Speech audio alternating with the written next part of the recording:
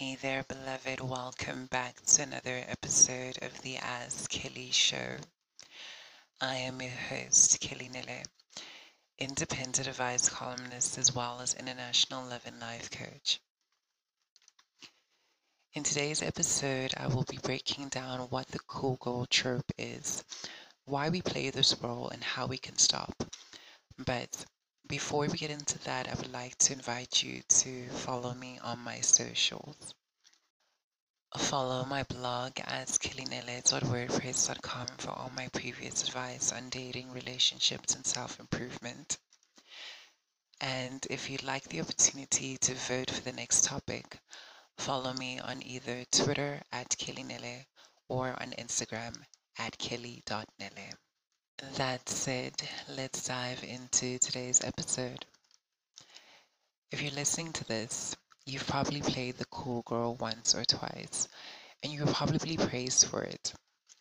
But at some point, you realize that you're not like other girls, doesn't come with any special treatment, and that it's not the compliment that men and society make it out to be.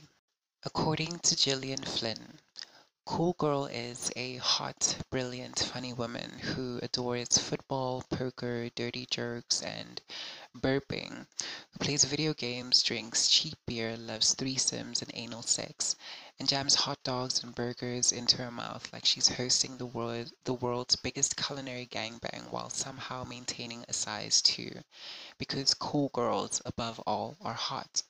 Hot and understanding. Cool girls never get angry. They only smile in a chagrined, loving way and let their men do whatever they want. Sound familiar? Now, there's nothing wrong with being a guy's gal. I consider myself a guy's gal.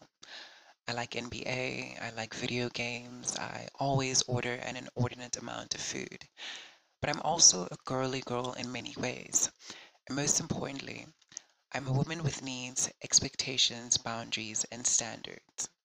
So, if you're a woman who really can hang with guys, know that there's absolutely nothing wrong with that so long as it's authentic. The problem arises, however, when we enjoy certain things and act a certain way, all for the approval of men. Now, like I've said, when you've been the cool girl, you eventually discover that it's a minimum wage job that comes with no fringe benefits. Being desired by men doesn't mean that we'll be treated in a desirable way. I'm sure you've noticed by now that the hottest, most laid-back, people-pleasing girl doesn't get treated in the best way. Yes, they're high in demand, but as Nate Jacobs from Euphoria once said to Casey, most guys aren't interested in her beyond sex. And even if these guys are, there is still no guarantee that those guys will treat her the right way. If anything, they'll most likely be the sort of guy who's low effort, nonchalant, and quote unquote forgets about Valentine's Day, even though every store and pretty much the 11th tweet on your Twitter acts as a reminder of it. Another con to being cool girl is that most girls who can hang with the guys are usually seen as the quote unquote homie. In other words, she's cool enough to hang and sleep with, but not cool enough to be a girlfriend. This just proves that you can be everything a man thinks he wants and still not get the love that you want and deserve. This is the biggest con of all. So now that we know the cons, what are the reasons behind this form of self-abandonment? The first reason is that we're constantly told that it's what men want and what they'll commit to, which we've of course discovered is a fallacy. Playing cool girl can also be a symptom of low self-esteem and self-worth, attachment issues on the lower end, and CPTSD or a personality disorder, i.e., borderline personality disorder, on the more severe end. And now that we know the why, how can we fix this? How can we stop being cool girl?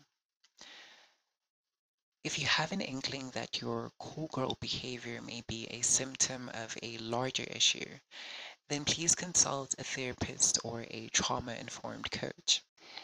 If you, however, believe that your cool girl behavior isn't that serious, Then try the following. 1. What people-pleasing habits are you guilty of? What enmeshment habits do you have? Nix these behaviors immediately. Unsubscribe from them completely. And while you're at it, try not to be too hard on yourself for engaging in them in the first place. And the second thing you can do is to get in touch with who you are. Are you a girly girl? Or are you a guy's girl? Or are you perhaps both? We can't find the right person for us and be loved in ways that are meaningful to us if we're living behind a mask. Whatever woman you discover you are, embrace her because she's the one who will call in the right person. Be and do what feels authentic to you. The third thing to do is to get in touch with your needs and expectations. Do you want to be courted? Do you want someone thoughtful? Your needs and expectations are specific to you, and someone who's capable of fulfilling them exists as long as you believe they do. Not believing that is how we end up in situations where we settle. So do away with the narrative that says that whatever you want isn't possible. Lastly, what are your boundaries? Do you want someone who won't rush to the bedroom? Do you want someone who doesn't stand you up, especially without notice? Again, your boundaries are specific to you and upholding them is your responsibility. If you need help identifying and expressing your boundaries, check out my episode on how to identify and set your boundaries for great tips on how to accomplish this. So, have you ever been cool girl?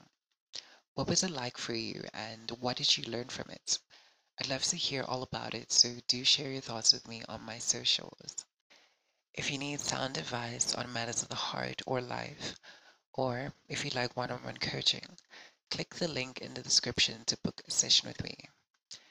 If you'd simply like to support this podcast and see it grow, then please share this episode with a friend and hit follow on whatever platform you're listening from. All right, beloved, until the next episode, ciao for now.